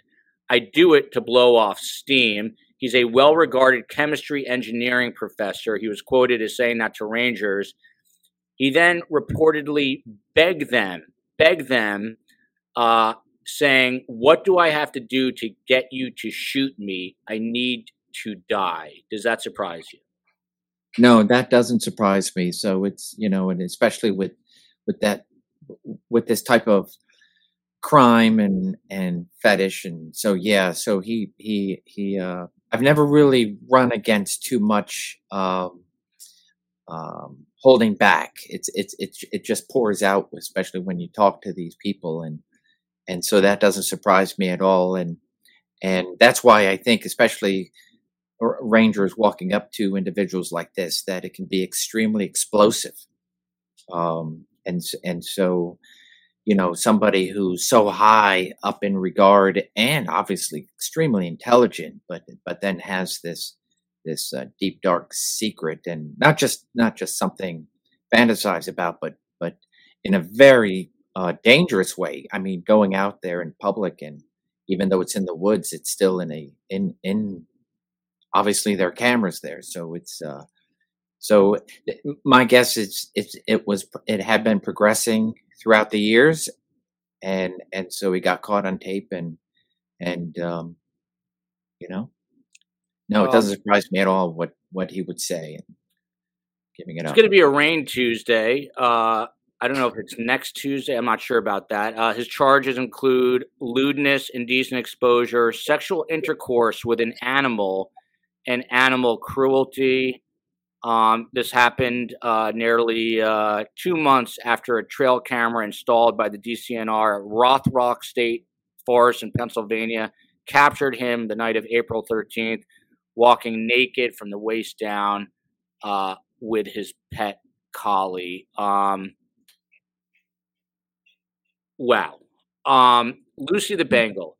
Hello from New York, and I would love to know Phil's take on the whistleblower alien interview. We talked about this a little bit, Phil Waters, but then the full interview aired, I believe, after we spoke last Friday, if I'm correct about this. And it aired last Sunday night, as a matter of fact. And this guy, David Grush, was a very high-ranking Air Force veteran. He decided to blow the whistle and essentially has come out and said the following. The U.S. government is in possession of alien spacecrafts. You yourself, by the way, I invoked your name in that episode and said a big, strong, tough detective that I know named Phil Waters says that he himself has seen UFOs in Hawaii. So he says that the United States government is in possession 100% of alien spaceships, non-human craft, and also very likely he believes of alien beings who are no longer living. Your response? Well, I didn't see the interview. You need to watch it. so I cannot comment on the totality of that interview. Given these things you just said, now do I understand he's got a military background of some kind? High-ranking, top clearance U.S. Air Force vet. Okay. And what does high-ranking define as?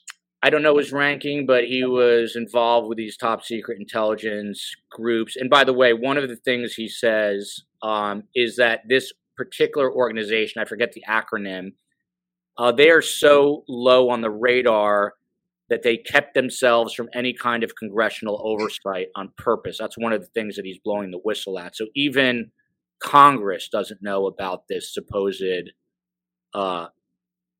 segment of the United States government. That's certainly possible.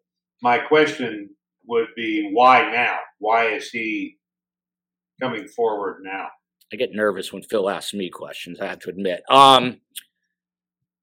It's a great question. He said that he believes that there needs to be transparency, that too many people came to him with too much of this sort of information. It was weighing on him too heavy, and he has decided, he said, to finally come forward. A person who's still at the DOD, who's apparently well regarded, came out and basically applauded this guy, David Grush, for speaking out. And says that he's 100% genuine, et cetera, et cetera. Skeptics are still skeptical. The Phil Waters of the world are asking questions. But I guess bottom line, Phil, do you think aliens have been on planet Earth? Well, I don't know, of course. I have no idea. I think almost anything is possible. So I think it's a possibility. I don't think it's something that should be discarded just out of hand. That answer amazed me, because I would think Phil would say it's complete BS. I don't buy it at all. But you never know Phil. He's a thinking man's man. Phil, what happened to the white German Shepherd? She remained with her owner, and I don't know what he did with her after that. There was nothing we could charge him with. There was not. In fact, at that time, I think there may be a law now, but at that time, we looked at everything, bestiality.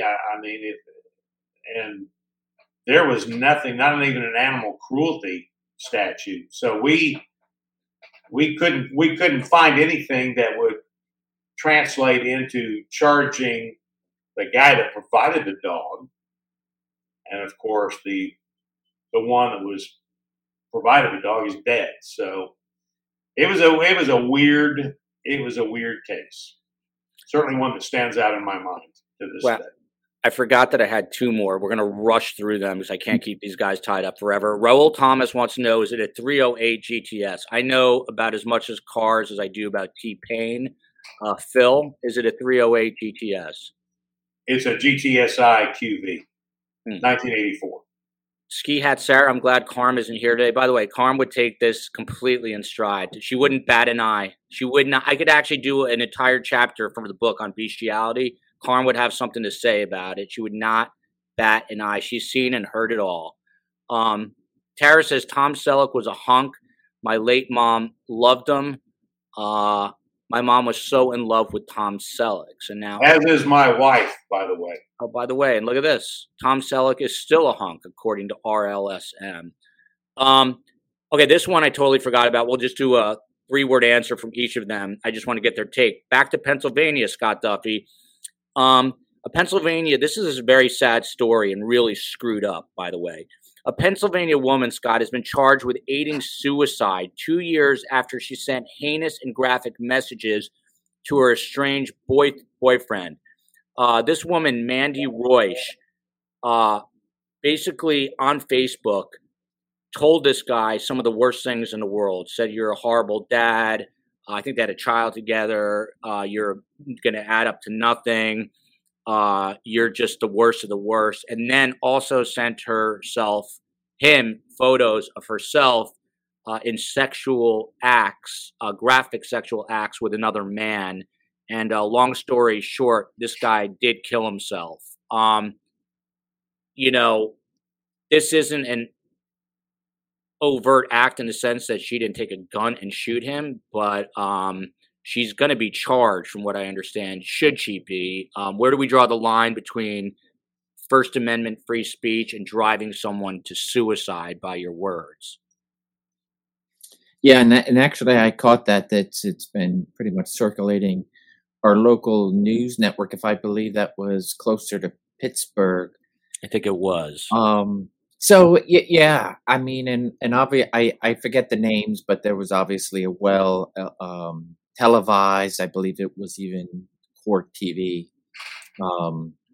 where a young woman yes, does everything in her texting and so forth to have her young boyfriend and is charged and had served some time.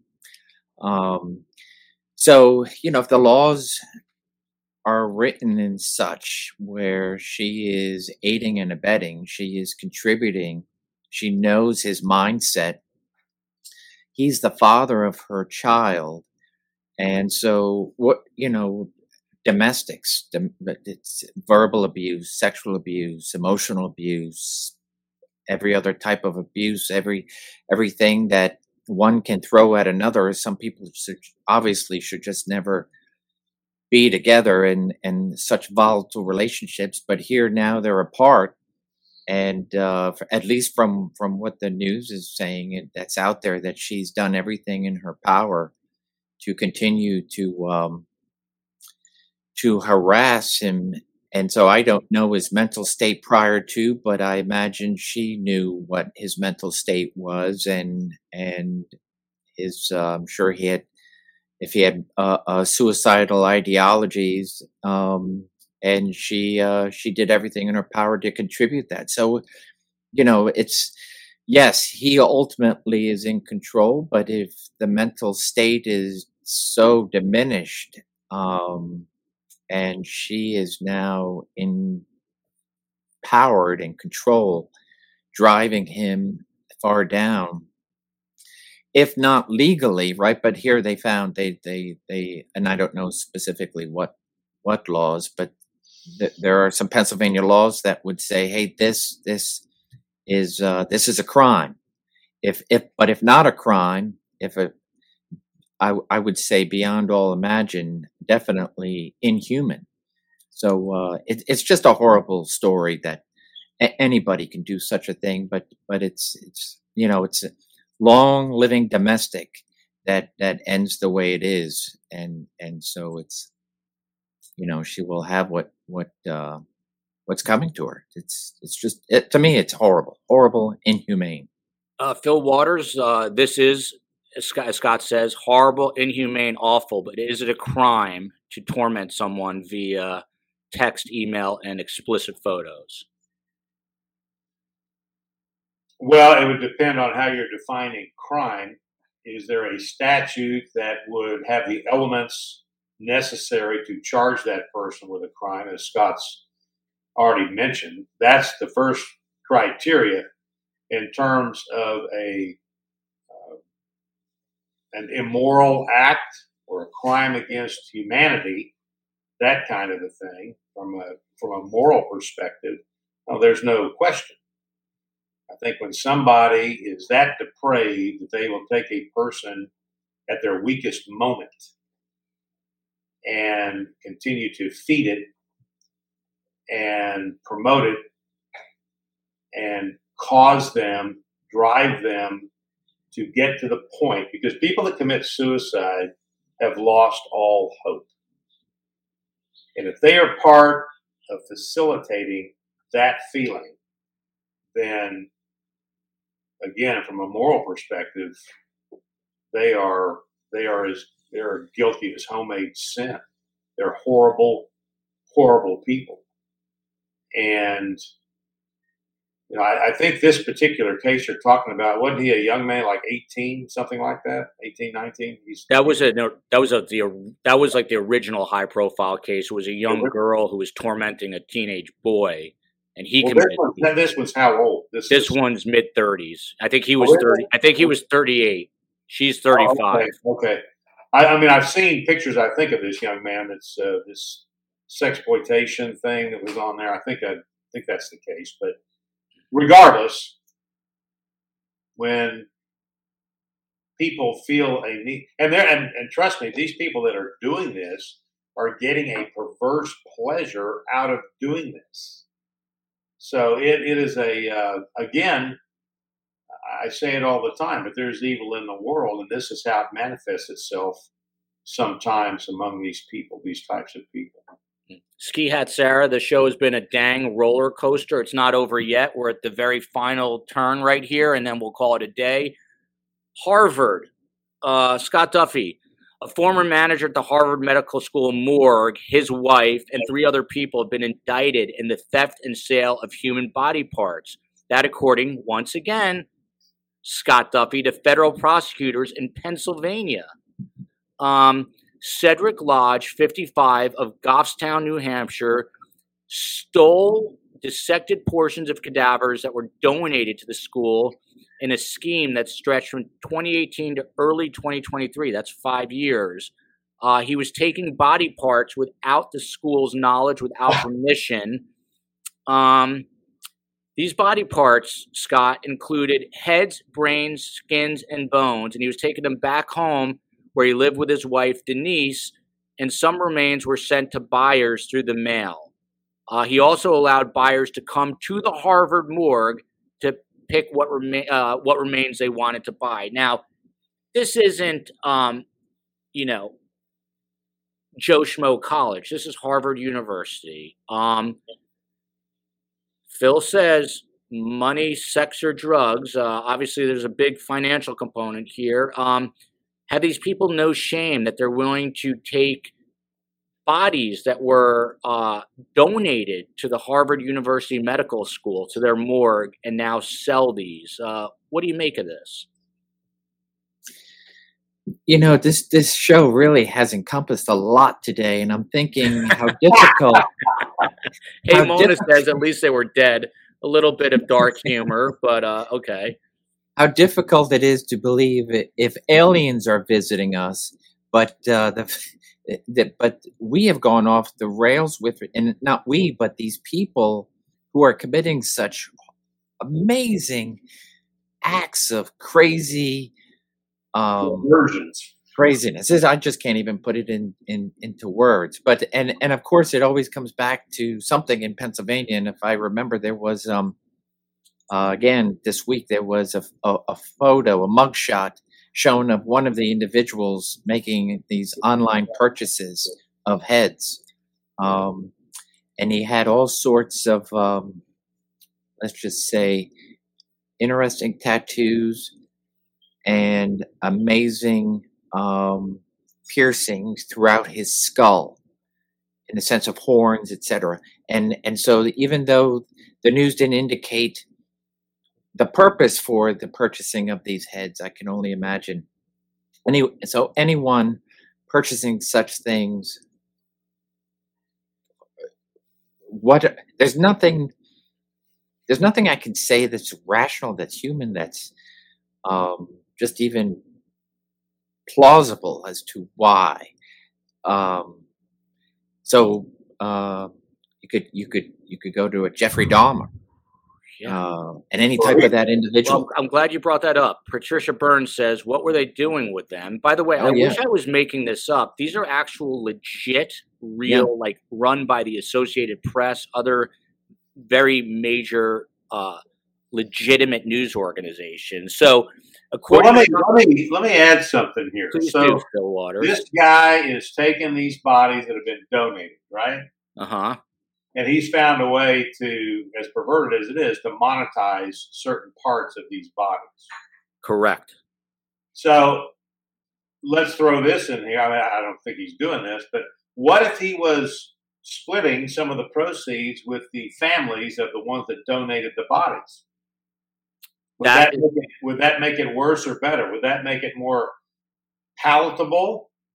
I mean, they donated the body. Yeah, but unfortunately, the victims' families spoke out here. The cadavers' families spoke out, outraged that this could happen. Oh yeah, I'm sure they did. But my question is, hypothetically, my question is that what if that's what he was doing? He was splitting some of the proceeds, and let's just say, for the sake of this discussion, the families were okay with this.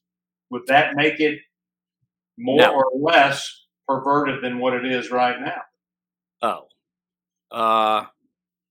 I would say that's my question for you, Joel. I would say more. That would be my answer. Going on here, Phil Waters. According to prosecutors, the defendants were part of a nationwide network of people who bought and sold remains stolen from the Harvard Medical School, as well as an Arkansas mortuary.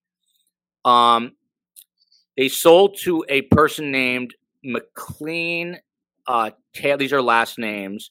But anyway, one of the person who bought this owns a place called, fittingly here, Cats with a K, like Catherine. Cats Creepy Creations, a store in Peabody, not Peabody, but Peabody, Massachusetts, where authorities say she sold and stored human remains. The store's Instagram page notes the store sells creations that shock the mind and shake the soul, along with creepy dolls, oddities, and bone art. Imagine you go into the store and you just think it's like a creepy Halloween store, but these are real human body parts. I'll end with this and get your reaction. The indictment cites a transaction where one of the people selling sold human skin to, once again, Scott, a Pennsylvania man who tanned the skin and turned it into leather. After he shipped more human skin to the man, she contacted him to confirm shipment arrived because she wanted to, quote unquote, make sure it got to you, and I don't expect agents at my door. Sure enough, the Scott Duffys of the world did show up at the door. Phil Waters, I think Mimi asked it best, what the hell has happened to people, Phil? Well, all these things coming out of Pennsylvania, they're going to have to change that little thing on the license plate from the Keystone State to the Pervert State. But is that right, Scott? In the Keystone State? Yeah, I think it is still. Isn't that on the license plate? Yeah. So, Scott, what the hell's the matter with the Commonwealth of Pennsylvania? I don't know. Well, it's the thing that I'm struck. I know way more about this today than I ever wanted to know. But I will tell you what I'm most shocked at is that there is a market for this kind of stuff. Mm. So this is two sides of the same coin of perversion. It's just, to me, it's when I was at Fox 5, I was an investigative reporter, and we were working on a story. It never really panned out, although it was true. We were tracking down, there is an underground monkey meat market in New York City where people look for monkey meat.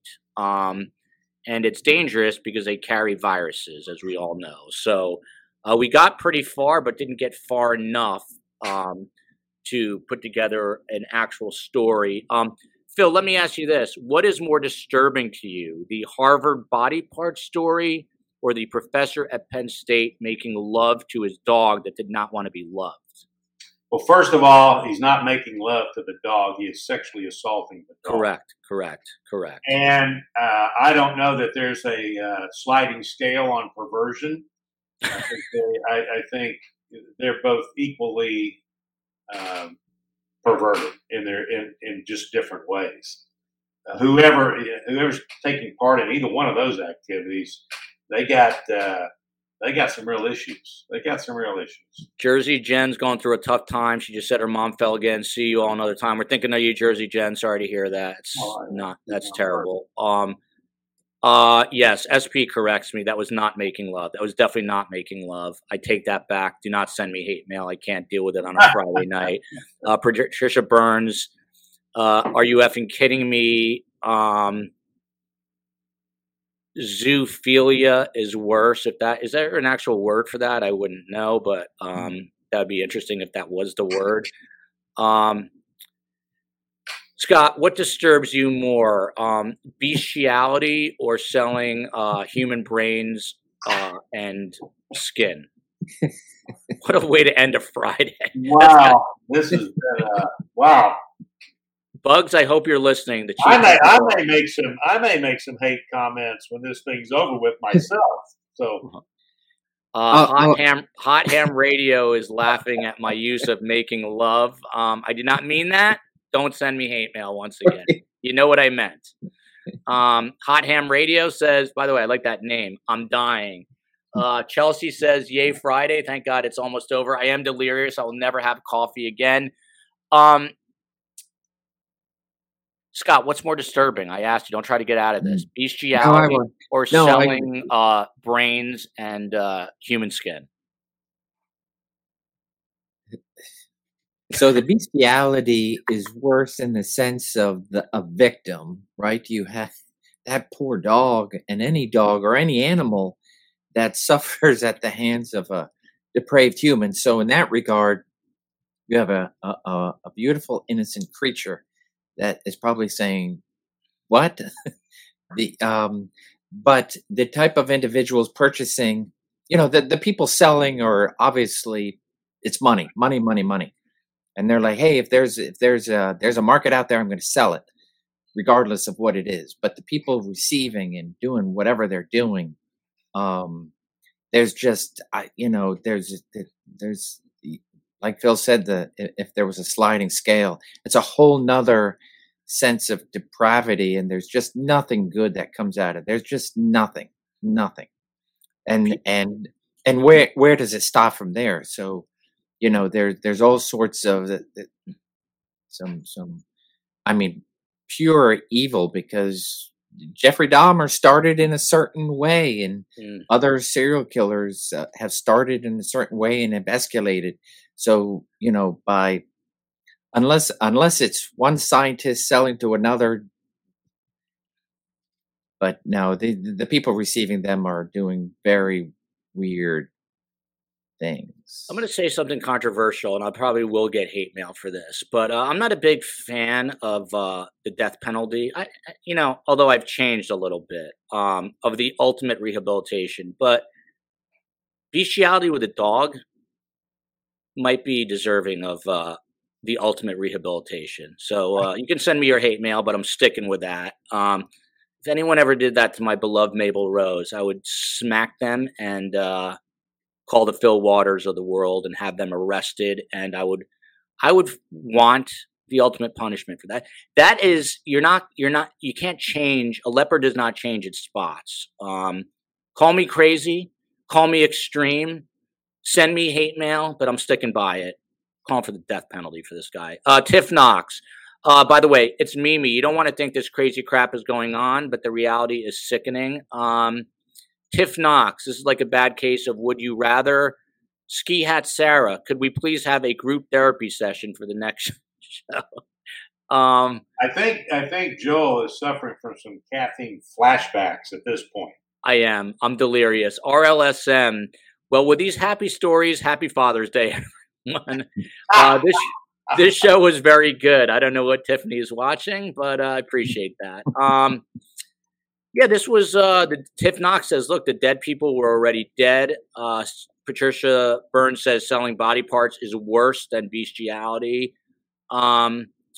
Listen, this is so twisted that I don't think there's a right or wrong answer. You can listen to TGQ, though.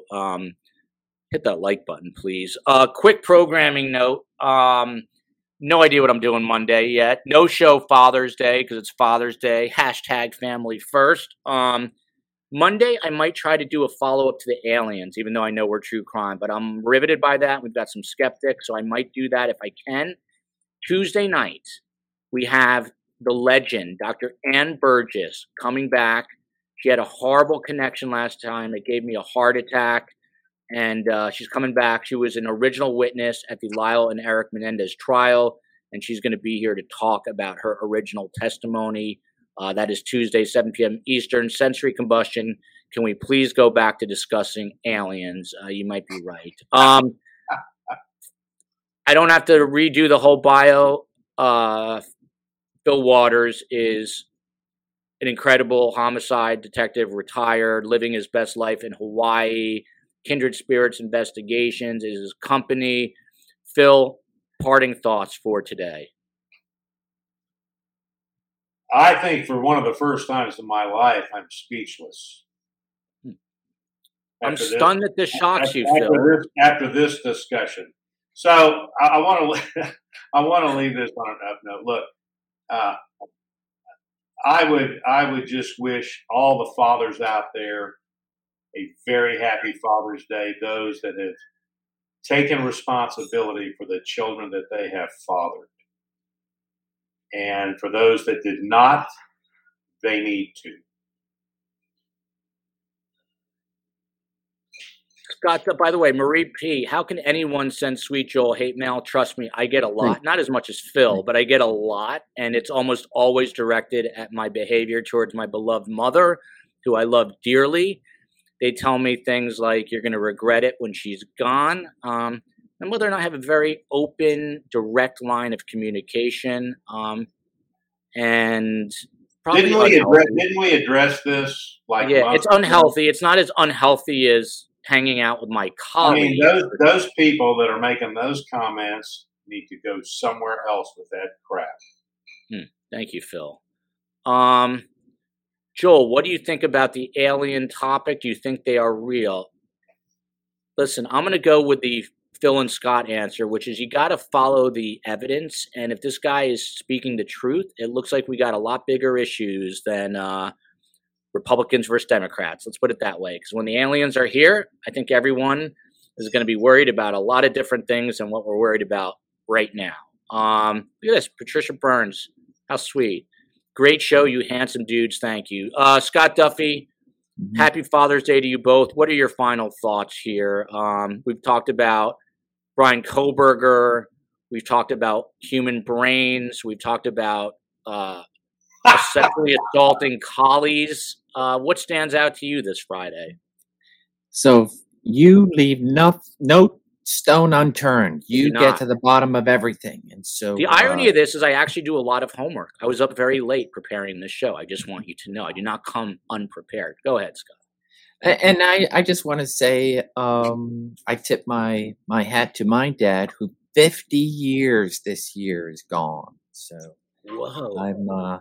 That's sad. I feel for all those who have grown up without pops, but but I have 4 beautiful children, and I'll be spending the day with them. Scott, I didn't even think you were 50. So by doing the math, if he is your biological father, you have to be at least 50. I'm sorry to hear that, Scott. One of my dear friends, Matt Broad, shout out to him. He lost his father when he was a junior, I want to say, in college. Matt Broad is the chief meteorologist at the NBC station in Tucson, Arizona. Great guy. And we sometimes argue. We argue over dumb things. And we say, was it harder for him to lose his dad, who just dropped dead of a heart attack so suddenly? Or was it tougher for me? And we get into these dumb arguments, but it's difficult either way. And because I had to see my father age. That's the argument. I don't want to get any more depressing on a Friday. Scott, anything cheerful to end on?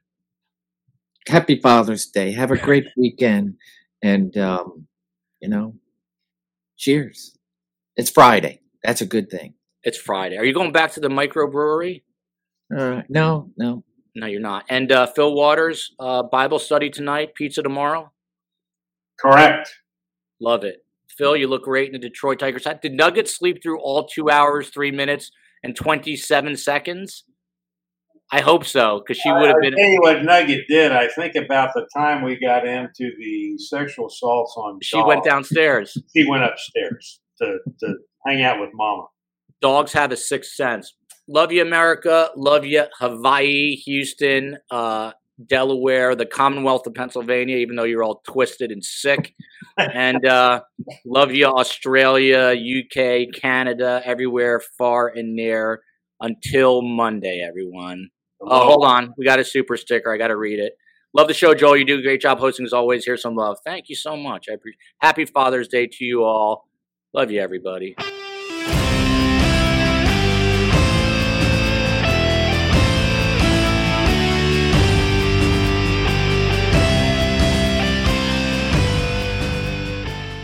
Final seconds of the game. A chance to score, and the chance has gone begging. If your business's commerce platform keeps missing the target on golden opportunities, get the MVP you deserve.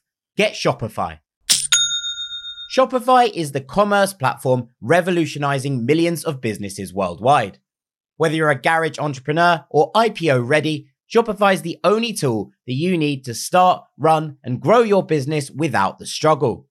Shopify puts you in control of every sales channel. So whether you're selling signed football boots from Shopify's in-person POS system, or you're vending vintage shirts on Shopify's all-in-one e-commerce platform, you are covered. And once you've reached your audience, Shopify has the internet's best converting checkout to help you turn them from browsers to buyers. What I love about Shopify is how, no matter how big you want to grow, Shopify gives you everything you need to take control and take your business to the next level. Shopify powers 10% of all e-commerce in the US. And Shopify is truly a global force, powering Allbirds, Rothy's, and Brooklinen, and millions of other entrepreneurs of every size across over 170 countries. Plus, Shopify's award-winning help is there to support your success every step of the way. This is Possibility, powered by Shopify. Sign up for a $1 per month trial period at shopify.com/ranks, all lowercase. Go to shopify.com/ranks to take your business to the next level today. That's shopify.com/ranks.